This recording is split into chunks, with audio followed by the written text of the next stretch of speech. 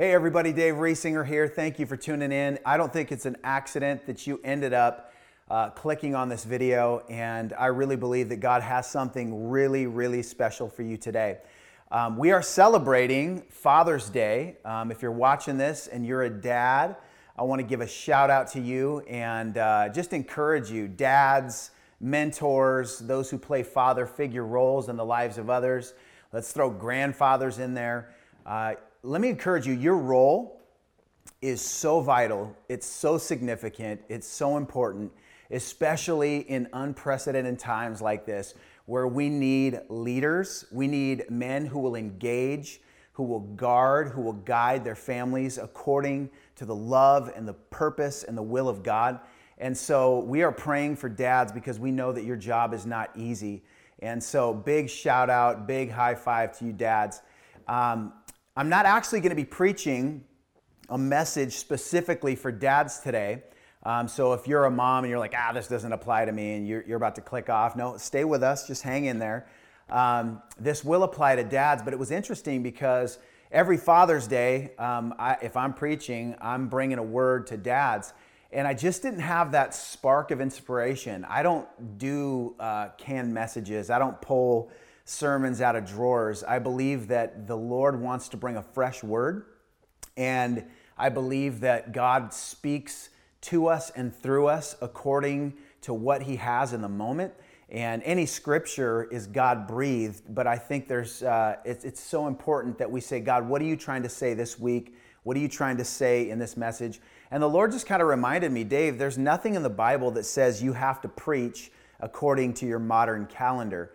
And so I've been drawn to the 91st Psalm, Psalm 91, and we're going to be going through this for the next few weeks. And I know as I studied this, I realized that this applies to dads in a big way. So let's just apply it in that context, and everybody else apply it to your life. This is going to be really good. So the message today is called The Secret Place. And Psalm 91 is without question one of the greatest gifts that God has given to humanity. What we see in this psalm, it comes with a key and it comes with an invitation to enter the most fortified realm of protection in the universe. I don't know if you've ever heard of panic rooms. Maybe you have one in your house. But these are actually on the rise. The purchase and the design and the building of safe rooms or underground bunkers, it's going through the roof right now. We're living in a time of chaos. People, especially the ultra wealthy, are purchasing these things anticipating anarchy. But if you don't know what a safe room is or a panic room, this is like a room in your house that would be really fortified. It would be designed so that if there was a home invasion, you could get the kids, get the dog, get mom and them, run into that room, lock it up, and wait it out. It's designed so that nobody could really break into it. In fact, there's varying degrees of panic rooms or safe rooms. They have some that can withstand a nuclear bomb, that are decked out with gas masks, and some that have air filtration to deal with biological warfare and chemical attacks. I mean, it's kind of crazy what they have. I have a buddy who's got a safe room in his house, and so he kind of walked me through. He just got done building the house, and there's this massive wall, and I won't tell you who he is or where he lives so that you don't find out the secret in case you want to invade his home. I don't want to give you a clue, okay? But you can literally, I think it's a button you push, and then you just shove this wall, and I mean, it's miraculous. It's the coolest thing in the world. You go behind it, shut it, and you're in there safe, and you can play video games and have a Coke while people are robbing your house. And so for me, I don't have one that elaborate, but I do have a safe room. I do have a panic room in my house. And I've trained my family, like, hey, if anybody kicks the doors in, run into the garage. And the garage is our safe room because it is so cluttered and so full of junk that if somebody tried to get you in there, they would literally die tripping over the mess I have in there. Or let's say the home invader was like OCD, they would break down in tears seeing the clutter and the disarray. And so I literally believe that's what would happen. So kids, you're in there. When you see the dude fall to his knees, break down in tears because this is too much for him. At that point, pop the garage door, go to the cops. So that's how I protect my home. But this is so cool, man, because this passage deals with, especially in the day and age that we're living, this is designed for times or seasons where there's war, where there's uncertainty, where there's chaos, where there's violence, where there's fear and disease. This is one of the treasures of the scripture, Psalm 91. And I want to discover with you not just how to learn what it is, but how to live in what Psalm 91 promises, because I think there's about 18 promises of God's ultimate, amazing, divine protection for those, not for everybody. Now watch this. It's not just for believers. In fact, it's funny because this is such a special psalm that Satan himself quoted Psalm 91 when trying to dupe Jesus and tempt him in the wilderness. There's some powerful keys in this psalm, and if we can not just learn it, but we can live it, I honestly believe that God's promises are true, and you and I are going to walk with an internal and even external protection that God offers to those who dwell in this secret place. So let's read here. It says, verse 1 of Psalm 91, "He who dwells in the secret place of the Most High shall abide under the shadow of the Almighty." Now, I want to unpack this one verse. I only have one other verse other than this, but I want to unpack it because it's the key to entering and walking in the rest of the promises. If we don't get verse 1 right, because this is a conditional promise, if we don't get verse 1 right, then the rest of it is not going to be accessible if God's word is true, and I believe it is. But notice the first thing said in verse 1. It says, "He who dwells." So what it means here is this is not a promise to a group of people. This isn't a promise to a nation. This is literally a personal, individual promise that has a condition to the one who decides to actively dwell in the secret place. This protection that we'll unpack over the next few weeks, this protection is available to you. And yeah, we go through difficulties. Well, I'm not saying that this promises us that we'll never go through affliction or persecution or trial or tribulation. It doesn't mean that everybody's going to live to 120 years old. But as we go into it, you're going to see that you're probably more affected by fear, and you're probably receiving the blows and the attacks of the enemy more than you should, and there might be a reason why. So this word dwell, for he who dwells in the secret place. This word dwell is the Hebrew word yashab, and it means to sit. It means to remain or take up residence. This is like when you move into a house and you arrange the furniture and you decorate. So what God is saying is to the one who moves in, as one moves into an apartment or one moves into a house, somebody that says my address and my location and where I lay my head and where I kick back and relax and where I rest and where I eat and where I live and where I find my comfort is in the secret place. Can you imagine the benefit if you and I would actively pursue and cross the line of not just knowing, but living as though the presence of God was our residence? And I'm going to talk about in a minute why this is not really easy, and it's not, right? And I think there's very few people. I struggle with this. I'm not where I need to be when it comes to this. But just breaking this down, he's saying this protection is offered to the one who takes up residence and makes the secret place their home address, internally and even externally, right? So there are many who believe in God. You might say, I don't believe in Jesus. I believe him. I know Jesus. I believe the Bible. I believe it's the Word of God. I'm filled with the Holy Spirit. But there is a difference. The Bible in John 15 might call this abiding, although there's a little bit different phraseology here. But just because you believe in God doesn't mean that you're actively abiding in the secret place. So what is the secret place? In Hebrew, this word means a covering. It means a hiding place. It's likened to this idea of concealed by the strong shelter of a mountain. Now, for you and I who are saved and you have been forgiven and redeemed, we know this, that Christ Jesus is our secret place. But it's not just that easy. It's not just like this, oh yeah, Jesus is the answer. Of course he is, but it's also an active, ongoing, heart-to-heart, mind-to-mind, deep, intimate relationship that requires our engagement. It requires our effort. It requires our focus. It requires a resisting and a temptation to try and abide or dwell in something else when we're feeling stress, or go to something else when we feel like all hell is breaking loose around us. Listen, this is the safest place you could ever go in the universe. It doesn't require that you have millions of dollars to build an underground bunker. You are safer in the secret place during chaos in our world than the most wealthy person who has the most tricked out underground bunker.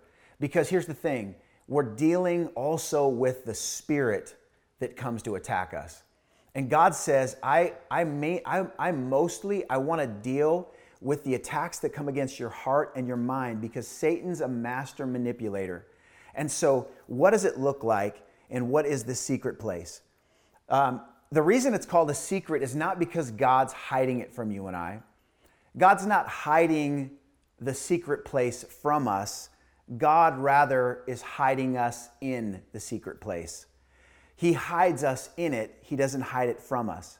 But the reason I think that this term is used, secret place, is because something that's a secret is something that's not commonly seen or known. It's not found easily.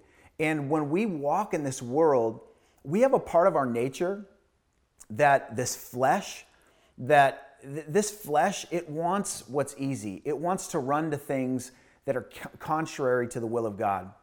I want to handle problems. Like when I wake up in the morning, the reason that I need to live in the secret place and the reason I need to spend time with God and learn to walk that out is because my flesh wants to handle stress.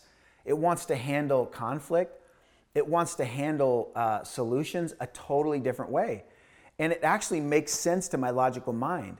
But what he's saying here is the reason it's secret means a lot of people don't know about it, or they don't end up finding it, is because it's a harder place to enter, because we have to crucify this flesh that fights us dragging it to the secret place. The flesh doesn't want to go there, because this is a spiritual realm that God wants us to operate. It's deep calling unto deep. It's the deepest part of me getting with God and communing with the deep heart and mind of the Lord. Followers of Jesus, this is interesting because followers of Jesus, we are called into community. Like, this is why we do life groups. This is why during quarantine we have Zoom groups. We're called to be in fellowship, and we're called to live from a place of togetherness. The Christian that says, I don't need people, is not somebody that has the real understanding of Christianity.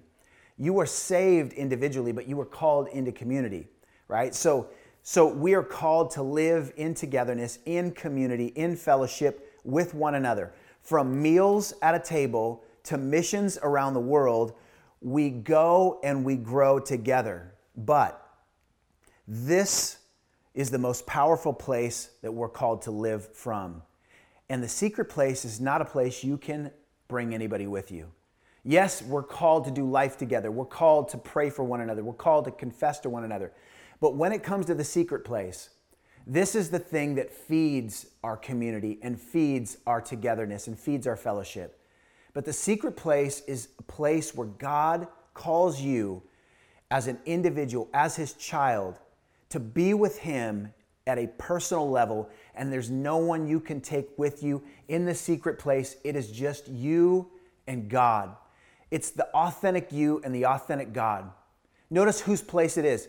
The secret place of the Most High. It's His. It belongs to Him.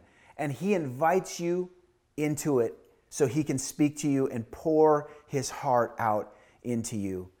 This place is, if you think about in Scripture, yes, it's a picture of our abiding in Christ, but you look at Moses, okay? So look at how people were formed, how they were crafted, and how God used them publicly because of what they what was forged in them in the private moments with God outside of the view of anybody else. Check this out.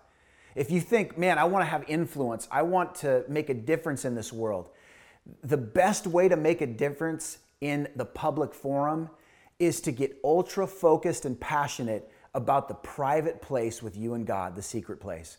Because what happens outside of the view of other people, where it's just you and God, will directly correlate with the manifestation of His glory, His power, His love, His favor, His ability, His wisdom in the public forum. Who I am in private is going to totally manifest itself in public. And man, I want the conversations with God in private to dictate how I engage a world right now that is on fire, that is hostile, that is divided and fearful and in panic. Because, listen, God's safe place or secret place, it's not called a panic room because there's no panic involved there, right? So here you have Moses. Moses has this responsibility of leading the children of Israel. He's shepherding these people, and he's got all of this responsibility, dealing with complainers, and it's a big load. And what does he do? He shows us a picture of what it's like to dwell in the secret place of the Most High. Moses cuts away from the responsibilities. Well, they need you, Moses. Well, I know they need me. And I know God set me as a leader. But if I don't get up on that mountain and have a face-to-face where I hide myself in the cleft of the rock and let God's glory pass before me, then I have nothing to give these people.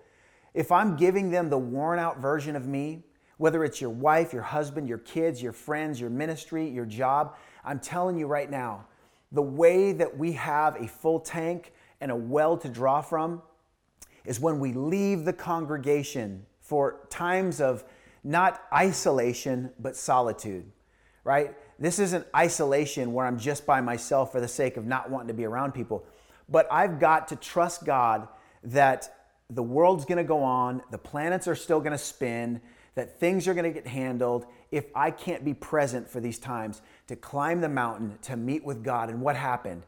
When Moses met with God in the secret place, he came back down with the Ten Commandments. He also came back down with the glow and the glory of God on his face in such a way that the children of Israel, they couldn't even look at Moses because he looked so much like God that the sinful flesh couldn't take it, and they made him put a washcloth over his face. Okay, it was like a veil, right? But they were like, cover your face. We can't look at this. And I'm not saying that if you have an amazing prayer time that like you're going to walk through your kitchen and your kids are going to start falling out in the spirit by looking at you. Please don't think that that's going to happen. Maybe it will. The point is that people will recognize the presence of God in you when you've been with Him. He rubs off on you when you spend time in His presence. This is also a picture of the Old Testament priest. And so once a year, the Old Testament high priest, he would go through this process of stages and ceremonies, preparing himself to make atonement for the sins of the people for that last year. And he'd go to the outer court. From the outer court, he'd go to the inner court, and everybody could see him.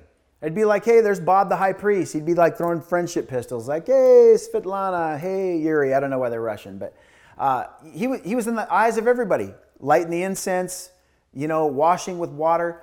But when it came time to do the real work that made the greatest difference, he went behind a veil and no one could come with him. Nobody saw him. He went into the Holy of Holies where he would just meet with God face to face or in His presence, one-on-one, and he would present the blood of the animal sacrifice and he would present it on behalf of the people that were outside of his view. And what happened in the secret place with one priest and the true God would directly impact millions of people, the children of Israel, the children of God. So look at the power. And then Jesus, of course, he goes into the most holy place in the heavenly tabernacle. And what Jesus did in that place for us directly impacted us and was the saving grace for humanity. This is another picture of David. And again, look at these people who were used by God. And God forged this amazing public ministry and world-changing dynamic anointing. But where was it forged? There's David. He's a shepherd boy. He's on the backside of a hill in Bethlehem. He's tending his father's sheep. Nobody's around. It's just him. And he's out there doing his responsibility, slinging rocks, protecting these sheep. But at night, when the stars would come out night after night, there's David singing to the Lord. There's David bringing his heart to the Lord. And there's this kid who was being forged to become king in the secret place outside of the eyes of anyone else. And it was those times where he was meditating on the Lord, those times that he saw power show up and a lion came and a bear came. And because he knew his God, he rose to the challenge because he had a courage that was crafted in the secret place, that it didn't matter how intimidating the enemy was that came against him. He knew his God and he knew his God's power in a deep way because it was burned into his heart on those starry nights when it was just him, his voice, a grassy hill, and the presence of God. And from there, he conquered Goliath. And then he became king, the greatest king to ever sit on the throne of Israel, other than Jesus Christ, who will one day come and sit on the throne of David. Why did God use David so much? The same reason that he used Moses so much. Yes, he chooses and he calls people, but David submitted to the way. And what was the way? The way was, I know for me to be successful, I've got to live from the secret place, the presence of God. And of course, we see Jesus. Jesus, he often retreated into solitude with God after long days of casting out demons, cleansing lepers, healing the sick, feeding the multitudes, teaching the kingdom of God. And the crowds demanded, they wanted more and more and more. And Jesus even had to peel away, and he would get by himself and he would spend the night in prayer. Or he would get up a good time before sunrise and he would spend time in prayer. So here's the thing. The secret place, it's not just a time with God, because as you mature, the secret place becomes a lifestyle where you could actually be around people and in your heart be present with the Lord one-on-one as you're trying to process what you should do and what you should say in a moment. But it takes time, and it takes time disciplining ourselves to say nothing is more important than being with God, because what happens in here and what happens in here when it's just me and him will impact every other circle in my life. And then as I come to a close here, we see Jesus calling us to do the same thing. He reveals the supernatural connection and correlation between our public and private lives in Matthew 6:6. He says, but when you pray, not if you pray, but when you pray, go away by yourself. Now we pray together, that's biblical. But Jesus is talking about crafting life in the secret place. Go away by yourself, shut the door behind you, and pray to your Father in private. Then your Father who sees everything will reward you. So Moses had a mountain and he had a private campsite. David had the joys and the thrill of living in adventure on the hills of Bethlehem, and also crying the tears of agony and pain as he's being hunted down by Saul in the caves of Adullam. And in those places, these men and women of God met with the Lord in a special way, and they changed the world. They saved their people, and God used them to inspire us thousands of years later because they walked according to the protection, the provision, and the power of God that can only be found when you and I say nothing is more important than his presence. You know, this is so cool because when you read this scripture, and I will close with this, the word Most High, so there's some cool words in here. The word Most High means supreme authority, the pinnacle of strength, the most elevated and exalted name. So those who dwell in the secret place of the supreme authority, there's no other name that is higher than the name of Jesus. It says, shall abide. This word abide means to lodge or pass the night. Now check this out. When I dwell and I make my residence in the secret place of the supreme authority, it says that I will pass the night, the darkness of night, the darkness of the season. I will pass the night under the shadow of the Almighty. Some of you are passing the night in terror and agony and fear. Some of you are passing the night with sleeplessness. Some of you are passing the night with alcohol. Some of you are passing the night with pills and drugs. Some of you are passing the night trying to forget about your problems and numb your problems. Why? Because you're not abiding in the secret place. But if you will, knowing He's the supreme authority, the night will pass, and it will pass with you under the covering of His protection. That's the promise to the one who actively engages. And then finally it says, under the shadow of the Almighty. Almighty means all sufficient. God has everything you need in His supply. So let me read this and then I'm going to pray. If I was to rewrite Psalm 91:1 with those definitions, here's how it would read. To the one who actively makes their home in the presence of the Lord, whose name, glory, and authority is supreme above all others, this person shall pass the darkness of night under the protective covering of the Almighty, all-sufficient God. I don't know where you're at. I don't know your level of stress. We all face it. No one's perfect. I know I can do better here. But let's take a journey through Psalm 91. I'm going to ask you, get your Bible and read this chapter. It's not very long. Read this chapter every day. And then ask God, after you're done reading it every day, ask God to show you how to pray according to what you just read. And as we, for the next few weeks, go through this, let's also pray that God would call us not just to learn, but to live in the presence of Jesus Christ and experience the protection from fear, anxiety, worry, trouble. And not just that, but the protection that doesn't make sense logically on the outside. I believe that God is going to show some of you a protection of things that are surely coming, and yet God's going to put a wall up and a defense because He shields those who live in Him. If you're here and you're watching, and maybe you don't know this Jesus, or this God I'm talking about, maybe you've thought religion was foolish. I'm telling you, there's a God who loves you, and He loves you so much, He sent Jesus Christ to die on the cross for you. And I don't know when Jesus is coming back, but when I look at the news and I hold my Bible at the same time, there is a picture coming together. And again, I'm not calling dates, but the Bible says, be ready, turn to me, repent. There's life everlasting, but I am the way, I am the truth. You can't receive salvation and relationship and reconciliation with the Father unless you receive the free gift of Jesus Christ, His blood shed on the cross, His life given for you, His resurrection to prove that He conquered death, hell, and the grave, so that He could prove that He could take you from death and bring you into life, and eternal life at that. And so if you've not received Christ, I just want to pray. Why don't you just pray with me? Father, in the name of Jesus, I pray for those watching, you're tugging on their heart, and I ask that you would move in a mighty way. Lord, forgive their sin. Lord, draw them into a relationship with you. God, show them your love.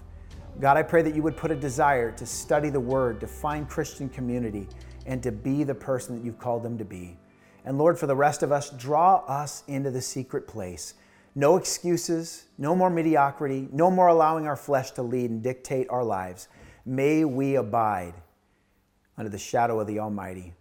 God, we thank you for it in Jesus' name.